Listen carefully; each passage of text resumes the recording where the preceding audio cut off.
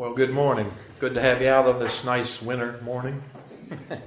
Had a taste of spring for a couple days and snapped back to reality, right? Yeah. Let me pray as we begin this morning. Heavenly Father, we come to you asking for your great mercy, praising you for that which is demonstrated in our lives by the giving of Christ. We ask for mercy now as we handle your most holy word, consider eternal truths, and doing so in the framework of a redeemed sinner. We pray that your Spirit would superintend, give us what you would have, overcome our deficiencies of presentation and acceptance, and give us great strength to render to you service that is due your name. We ask in Christ's name. Amen. Thank you. Haven't been here for 3 weeks. We had a snowstorm. And then I want to thank Mr. Kirk for filling in for me. We took a trip to Pennsylvania to visit my sister and brother there. You think this is cold?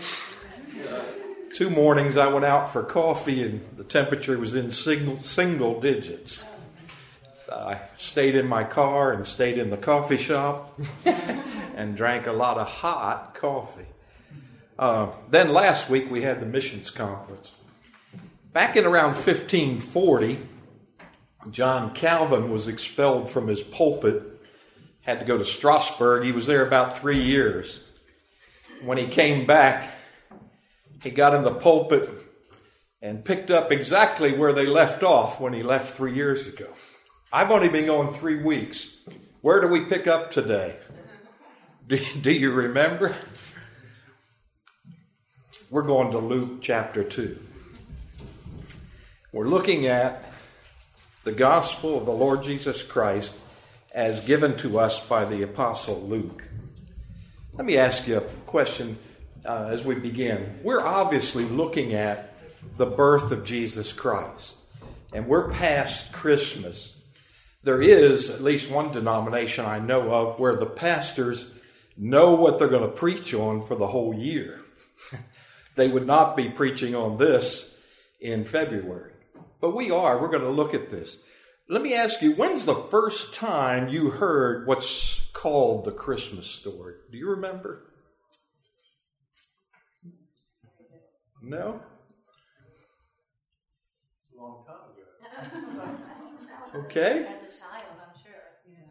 Absolutely. I don't know how old I was either. But for most of us, it was a long time ago, wasn't it? Why isn't this old? Why isn't this passé? Why can we still look at this with fresh eyes today? None of us are in school anymore, are we? None of us are youngsters. Well, some of you are, relatively speaking. Why is this still vibrant, meaningful? See, I thought of this while I was gone, see. What do I want these people to know from the book of Luke when we get back? I don't want you just to know facts about the birth of Christ and his life. I want you to recall what all of this is about. I'm going to give you something to hang that on in just a minute. But why? This is important. These are words of eternal life about the eternal Savior. I don't want to get down and morbid, but since the time we've been together, I think there have been 4 deaths in our congregation. Does that make you think soberly? I hope it does. One of them was dear Miss Alma, who sat over in this direction in this class. Of course, we know Dr. McGoldrick. One of them was one of our session members, Elder Al Wills. Another was a newly minted member of our church. They hadn't been here real long, Beverly Burge. You don't rank those, do you? Oh, we start with Dr. McGoldrick and work down. No, you go this way. These were 4 eternal, immortal souls that graced us with their presence. What does all this mean? Well, that's part of the perspective I want to look at on my trip to Pennsylvania. Again, I'm not being morbid. I'm remembering good times. I went to visit the gravesite of my mother and my father.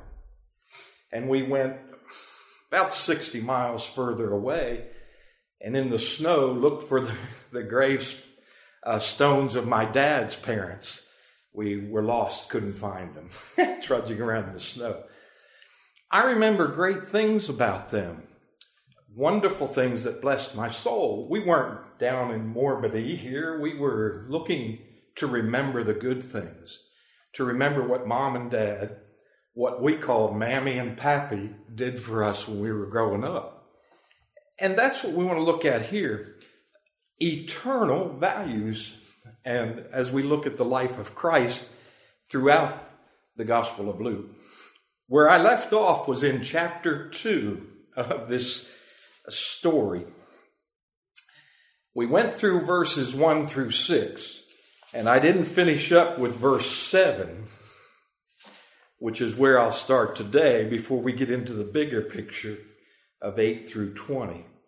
But I don't want to leave off the significance of what we're looking at here.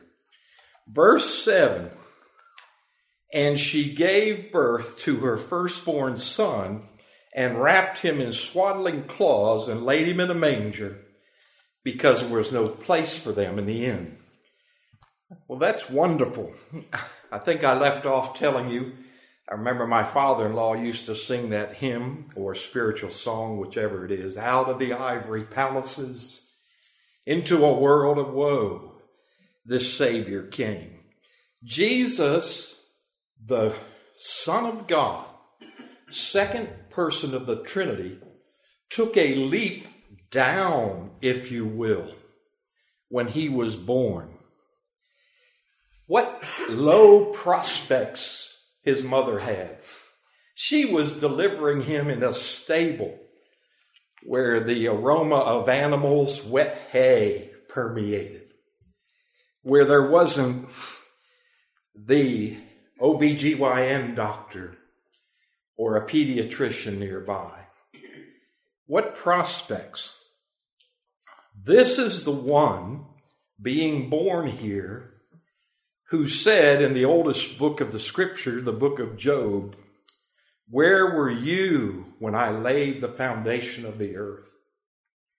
He created all of this, all that we see, us. He created it. He's a different being, and yet he came to be born in this situation. I want to take you to the book of Colossians before I leave this portion of Luke. Read you beginning in chapter 1, verse 15. Here's where he came from. He is the image of the invisible God, the firstborn of all creation. For by him all things were created. Do you hear that? By him all things were created. In heaven and on earth, visible and invisible, whether thrones or dominions or rulers or authorities, all things were created through him and for him. And he is before all things, and in him all things hold together. And he is the head of the body, the church. He is the beginning, the firstborn from the dead, that in everything he might be preeminent. For in him all the fullness of God was pleased to dwell, and through him to reconcile to himself all things, whether on earth or in heaven, making peace by the blood of the cross. This is the one that was born into this situation in Bethlehem. Think of that, how far he has come down to be the sacrifice for us. This description of his, of the scripture about him and his work, he has come to be born in the flesh. This is the beginning of that, what we call infinite condescension. He condescended to come down and live among us, among sinners. And we'll see some of the accompanying message of his coming that highlights this, that gives us this great contrast between what the God of heaven is doing in coming to earth. Well, I don't need to tell you, especially if you work in the world at all, you move about in the world, the hearts that did not receive Jesus when he was born are still among us.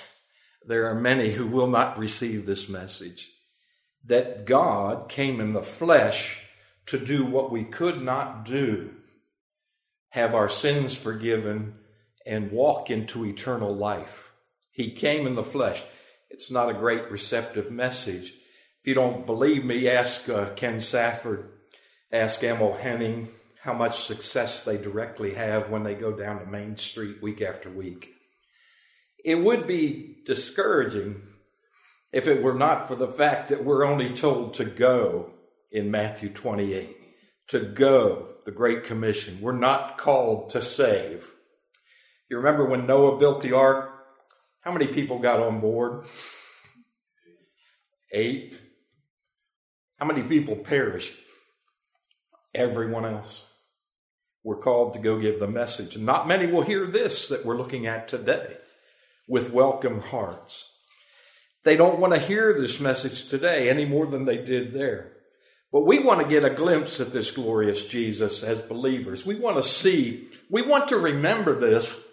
We want to build our faith on this, the truth that Jesus did all of this. Look what there are wonderful things. Well, let me take you another place before we get down to this. Go to Matthew chapter 17. If you have any knowledge of the Gospel of Matthew, you know where I'm going. Jesus is giving a picture of his glory in heaven up close and personal to 3 of his disciples. And if you go on to read the Gospel of Matthew, this, you understand, is not real far away from the time he's going to be on the cross. That he takes them up on a mountain. Let me read to you. After 6 days, Jesus took with him Peter and James and John his brother, led them up on a high mountain by themselves, and he was transfigured before them. His face shone like the sun. His clothes became white as light. And behold, there appeared to them Moses and Elijah talking with them. And Peter said to Jesus, Lord, it is good that we are here. If you wish, I will make 3 tents here, one for you, one for Moses, one for Elijah. He was still speaking when, behold, a bright cloud overshadowed them, and a voice from the cloud said, This is my beloved Son, with whom I am well pleased. Listen to him. When the disciples heard this, they fell on their faces and were terrified. And Jesus came and touched them, saying, Rise and have no fear. And when they lifted up their eyes, they saw no one but Jesus only. He is giving this picture of the transfiguration of who he is in heaven in his godly persona, especially to people like Peter before he goes to the cross, because their idea of the Messiah is nothing like his presentation of himself as the Messiah dying on the cross. Isn't it something? He gives them a picture. Why does he particularly point out Moses and Elijah? What do they represent? The law and Elijah, the prophets. Those were incorporated into Jesus Christ. He was the fulfillment of the scripture. He was everything that Moses and Elijah did. He is telling them that this is going to be part of what takes place when he dies on the cross. There's going to be glory there that they don't even understand. And so he gives them a picture of it before he goes to the cross. By his death, this glory is going to come. You know, you can imagine how mind-numbing that must have been. Really? This is the way? They weren't listening all the time. He said, you take a seed out and you bury it. If you want fruit, you put it in the ground. He is transfigured before their eyes. Let me run back to, you don't have to turn there, but earlier in Matthew chapter 3, in verse 17, we read these words. And behold, a voice from heaven said, "This is my beloved Son with whom I am well pleased." What a stamp of approval that was when Jesus took him up there and showed him these things. Are you listening? The Father has sent me for this purpose. He's telling you that, I'm the way. Listen, look, see. Well, that's what I would say to you and to me. Listen, look, see. Do we see Jesus? Do we really see Jesus? It's not just a passing thing. The depth of the life of our Savior is incomprehensible. Think of his humiliation that follows this idea of the transfiguration, or even before that. Think of it connected to what we're looking at here in Luke. He came in the flesh to be born of a woman, to go through all the things that are involved in growing up as a child, and yet without sin.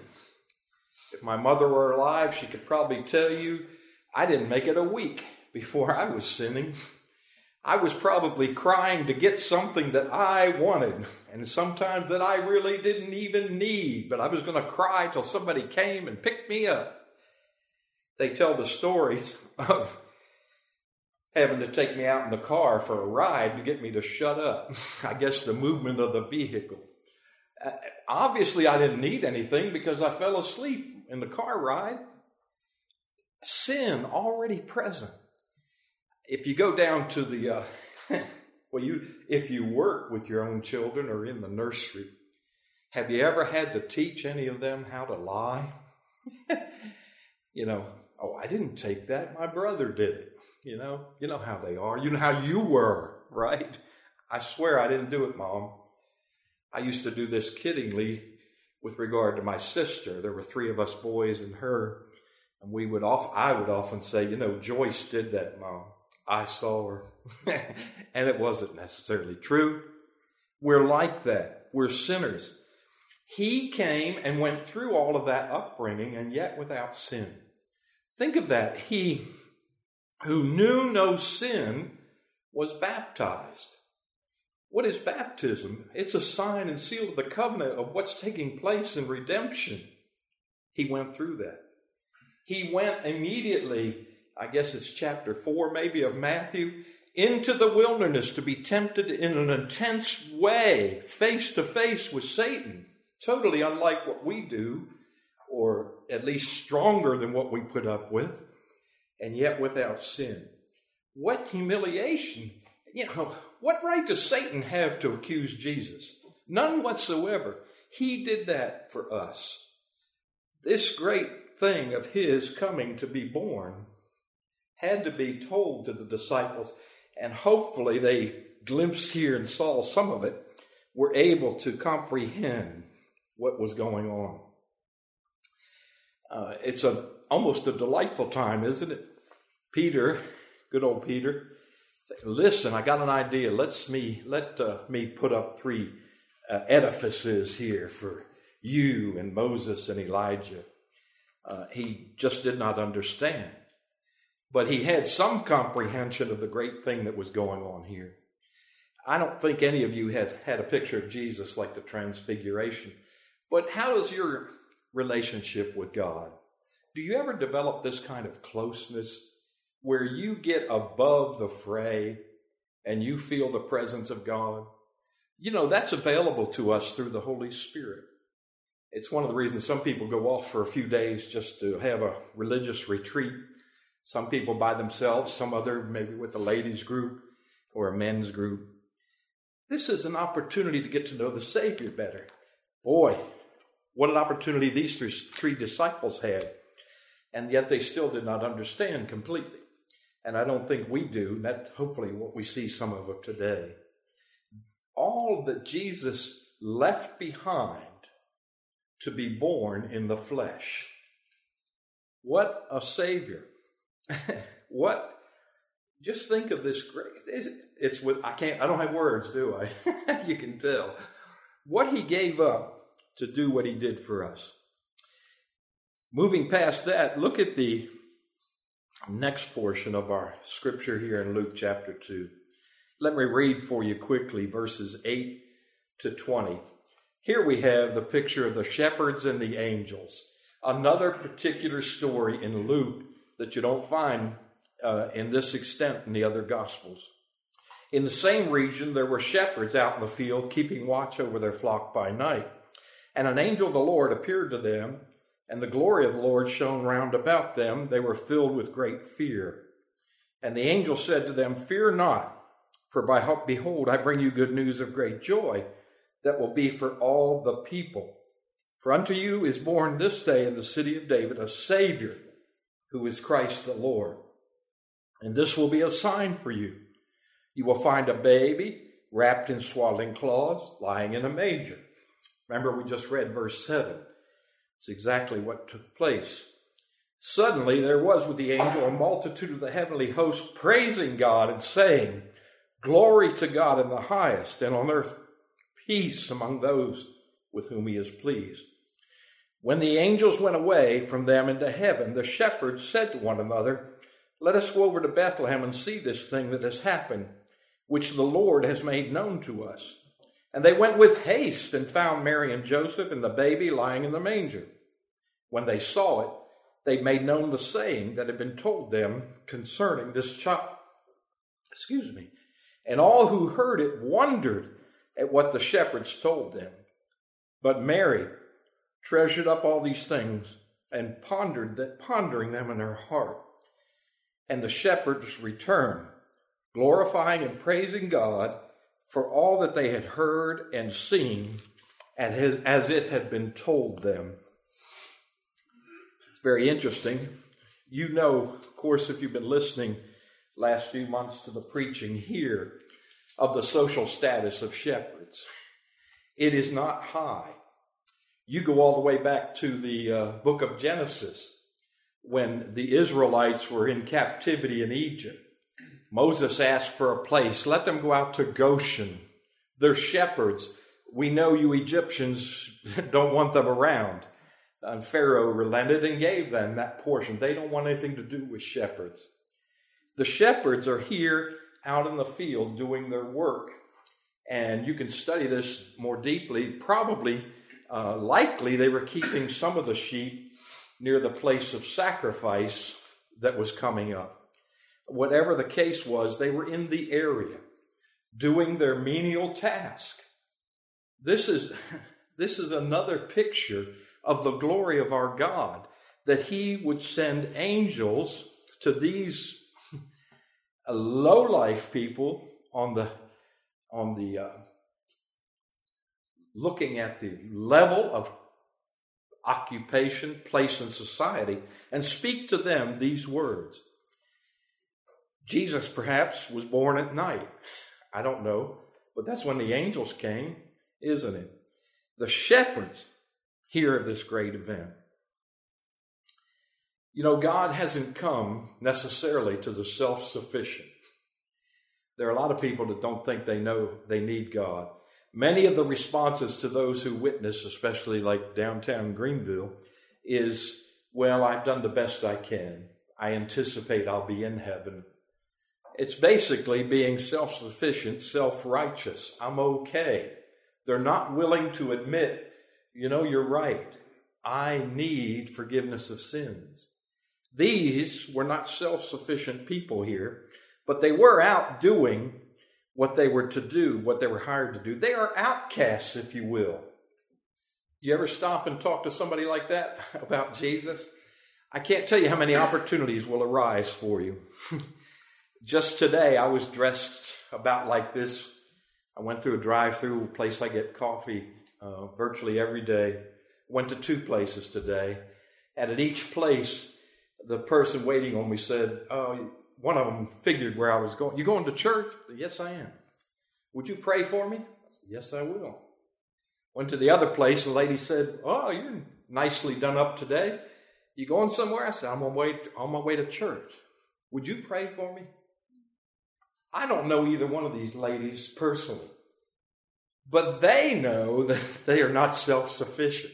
They've at least discovered that much and asked for prayer. I'm in line there. I didn't have the audacity to hold things up and get in a more detailed conversation. But before I left the premises, I prayed each time for each of them. They know they're not self-sufficient. I believe these shepherds knew that too. I have a number of relatives of a wider scope, not my immediate family, but cousins and such, don't believe they have any need of the Savior. Been with them, and you learn this over the years. Sometimes people are willing to let you lead in prayer before a meal together or something, but they don't have the same idea of what they need. I think these folks realized what they need. An angel of the Lord appeared to them, and the glory of the Lord shone around them, and they were filled with great fear. We've seen this repeatedly in Luke, haven't we? A messenger from God appears. What's the reaction? It's not, hey, buddy, long time no see. It's quaking in your boots, filled with fear. You see the distance between God and us. You again see in these mere messengers of God a spark of holiness that causes these shepherds to be in fear. What a picture this is. What a paradox. You remember we started our study here at Luke, and I pointed out a number of paradoxes in the gospel. Here's another one. These glorious messengers from God come to insignificant people with a message of eternal life. Man, how did you come to know Jesus Christ? Who told you about the Savior? What things wove in and through your life to bring you to a place where you needed and knew you needed to repent and confess your sins? God works in marvelous ways. I'm from Pennsylvania. That's where I grew up. I came to know Jesus back there and end up down here. What came into your life, when and where? How was this magnificent message given to you and to me? Well, their reaction is they're afraid. Verses 10 through 12, they begin to get this message. Well, they're first of all assured, fear not. It wasn't casual like that. I can't imagine the voice the angels used, but they said, fear not. They had to reassure them. Fear not. Here's why. We have a message for you. For behold, verse 10, I bring you good news of great joy, which will be for all the people. For unto you is born this day in the city of David a Savior, who is Christ the Lord. And this will be a sign for you. You will find a baby wrapped in swaddling cloths and lying in a manger. That was the message they were given. This wasn't a casual message. This is a proclamation. Who's delivering this message? Who? Angels. Messengers of God. If you were to do an isolated study in your Bible study, beginning back in Genesis, see how often this happens. An angel appears, and sometimes in the Old Testament it's called an angel of the Lord. We have manifestations of Jesus in his pre-incarnate state in some cases. This is a messenger from on high. This is a proclamation. This isn't just a word to get through the day today. This isn't the power of positive thinking or anything like that. This is a proclamation from God on high. This is great news. This is the message of the Messiah, and it is brought to the shepherds. Now, if Jesus wasn't as the Savior, living in a state of condescension. If he was a big CEO, he would have stood up and said, "Oh, come on, get real. Have you never heard of social media? You are not going to go out there and talk to these shepherds in the field among these animals. You're going to get on the TV, you're going to get on the internet, and you're going to blast this everywhere, this story." But not our Savior, not our God. He condescends to give this message to the shepherds. What hope do we have? We have great hope. I know we probably think we walk in a higher level than the shepherds did. We have great hope. He condescends to come to these people with a great proclamation. Notice what he says here. "Unto you is born this day in the city of David a Savior who is Christ the Lord." Three titles for Jesus. He's a Savior. He is Christ. He is the Lord. Make note of that. This Savior it's mind-boggling. And take that and go back and think about it. These titles here given to him. Perhaps you remember later in the book of Acts, we read this where the apostles are proclaiming the word of God. "Let all the house of Israel therefore know for certain that God has made him," talking about Jesus Christ, "both Lord and Christ, this Jesus whom you have crucified." He is not only the Messiah, he is Lord and Christ. No wonder that message resonated with power when the apostles were preaching it in the book of Acts. Who is this? He's a Savior. He is Christ, the title for Messiah. This is what the Jews were looking for. I trust that the shepherds were too. But he is beyond Messiah, that position as the anointed one. He is Lord. He is sovereign deity. He is God. He is not like us, friends. He is not a higher version of us. This is God on high. He is altogether different than us. He has come. No wonder in many other places he's described as Wonderful Savior and many other great titles. And then there's a sign that's going to be given, verse 12. This will be the sign. It's just what was said in verse 7. He will be a baby here. He'll be wrapped in swaddling cloths. He'll be lying in a manger. Think how gracious God was. He didn't just leave them, Jesus is over there somewhere, go find him. No, they were given direct description of who Jesus was and where he could be found. He's a baby, be wrapped in these particular clothes. He won't have on these headbands showing he's a boy or anything like that. He'll be here in a manger with the animals. This proclamation of his person here, who he is, where you can find him. What's the reaction to all this in verses 13 and 14? Suddenly, now look who the reaction comes from. This isn't the shepherds.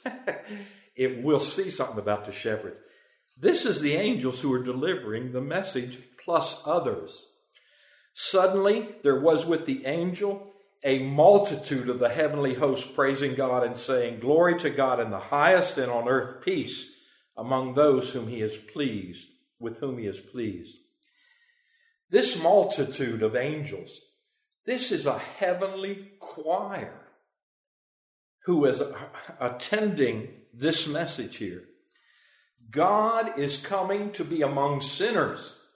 And all this multitude of angels is coming to sing about this, to proclaim it to these in the presence of these shepherds. Can you imagine listening to them call this out? If they didn't quake when the one angel came, they surely were when this host of angels came and proclaimed this. Wow. Wow. And oh, how they hear. We'll see that in a minute. You know, it would be fitting to call this an army this multitude of angels. It's the same word in the Greek that you would use to describe an army. There was a great many of them. They had come. Another word, a military term used in 1 Samuel, exactly like this word, means host. There were a lot of them. Why? God is making a proclamation about his Son for all the world to hear. And they have come to announce this. What is it they're announcing? What is it there in verse 14? What are they announcing?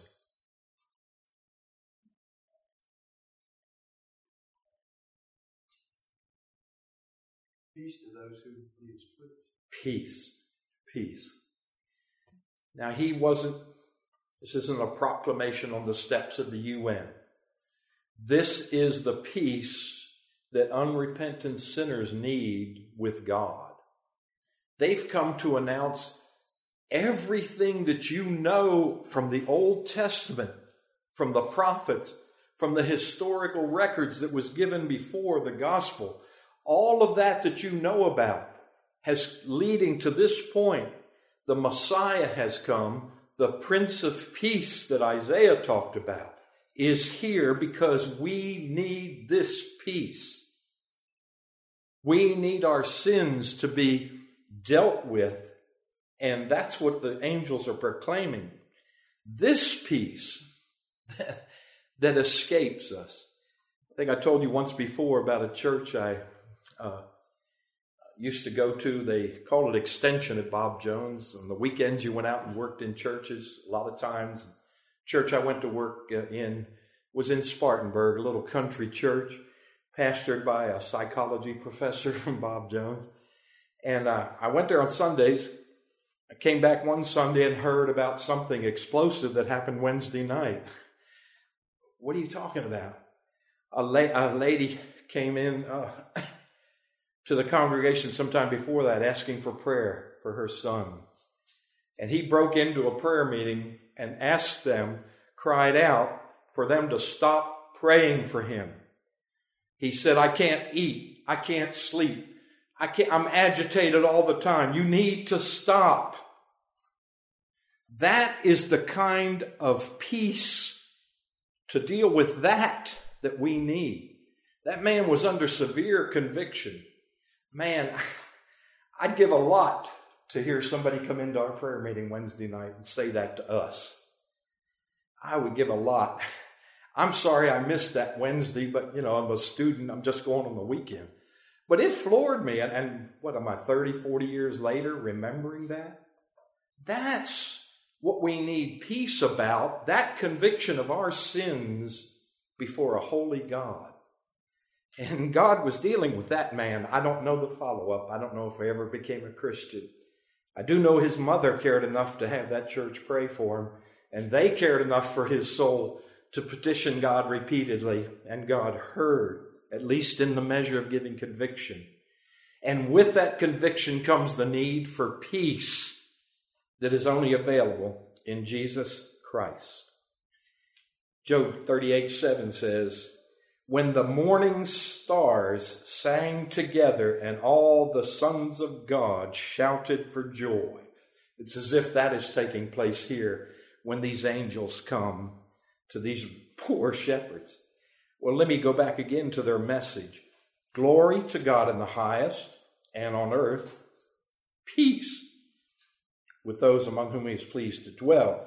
They came glorifying God. Notice they came down from heaven to sing to men. The message you hear here week after week, especially in the preached messages, do you soak that up and enjoy it and appreciate it? God has condescended to speak to us. What a blessing. They spoke, I don't know the language, but they spoke with words that these poor shepherds understood. They delivered this. These good servants, with a clear message and obviously some love for these poor men, came at the direction of God and singing their hymn of praise, give glory to him. And these shepherds hear this. Notice, if you will, the peace they're talking about. Once again, back to this, is not like the Romans promised at this time, Pax Romana.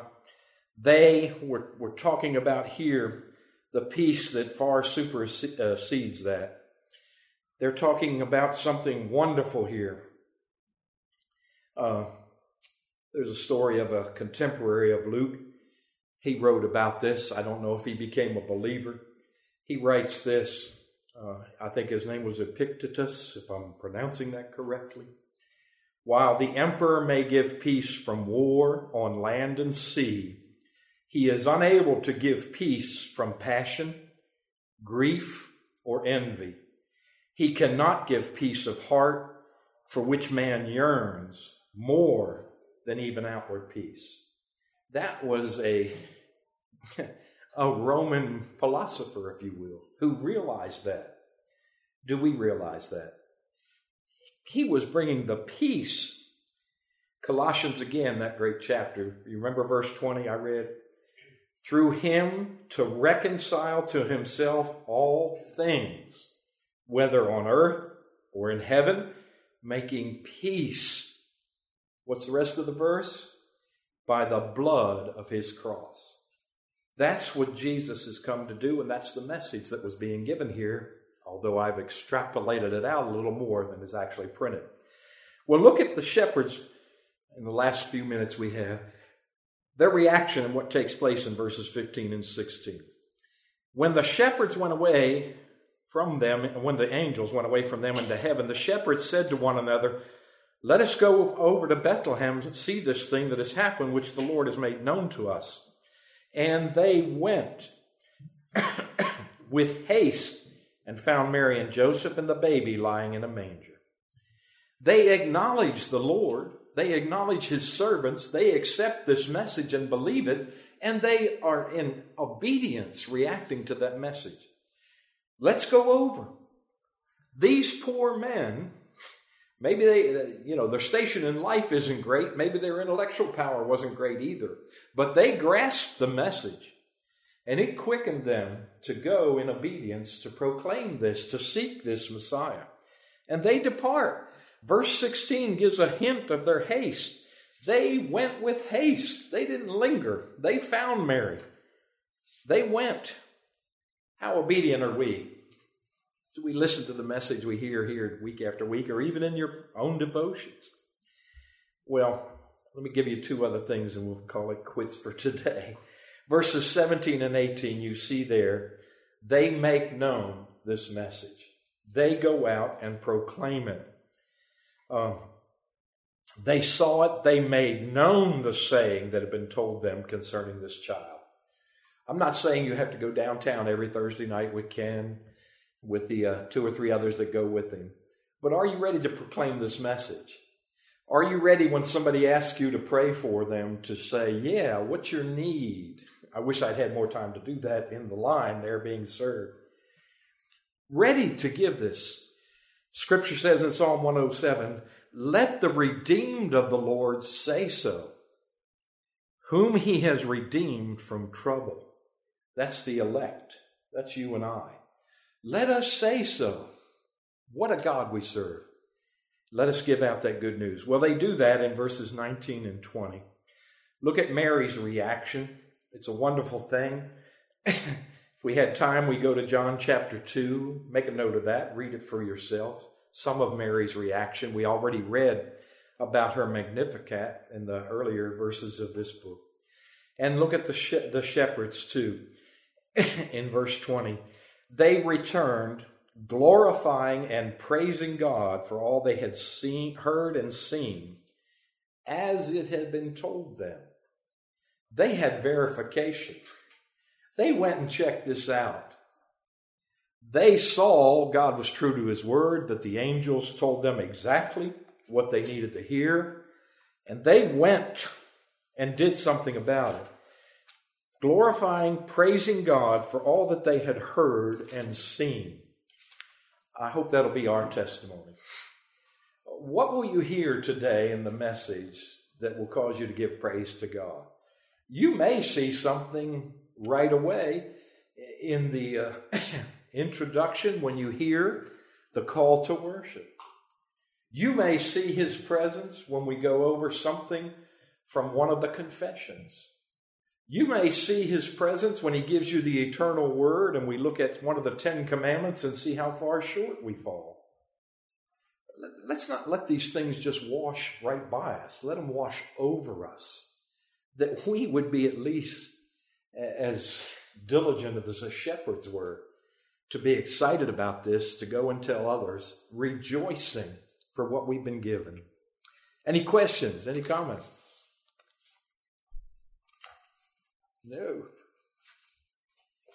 Well, if I've overrun and got too exuberant here or something, I promise I won't go back to Pennsylvania for a few more months. Let me pray as we go. Father God, we thank you for your holy word. Lord, we are looking at a God who is beyond comprehension. The disciples were speechless from time to time when they saw the actual glory of the Savior. Father, may we be when we reflect on your glory, your holiness, your perfection, and yet you condescended to become like man, that we might be brought back into fellowship with you. That what our first Adam did and what is so true in our lives is overcome by the gracious blood of the saving Savior, Jesus Christ. We pray that we would reflect that. Give us compulsion to go like the shepherds did to share the word. We pray, Father God, that what we've read and studied here today would hold us in good stead, that we would be encouraged to follow hard after you. Bless us as we continue to worship in the hour to follow. We ask in Jesus' name. Amen.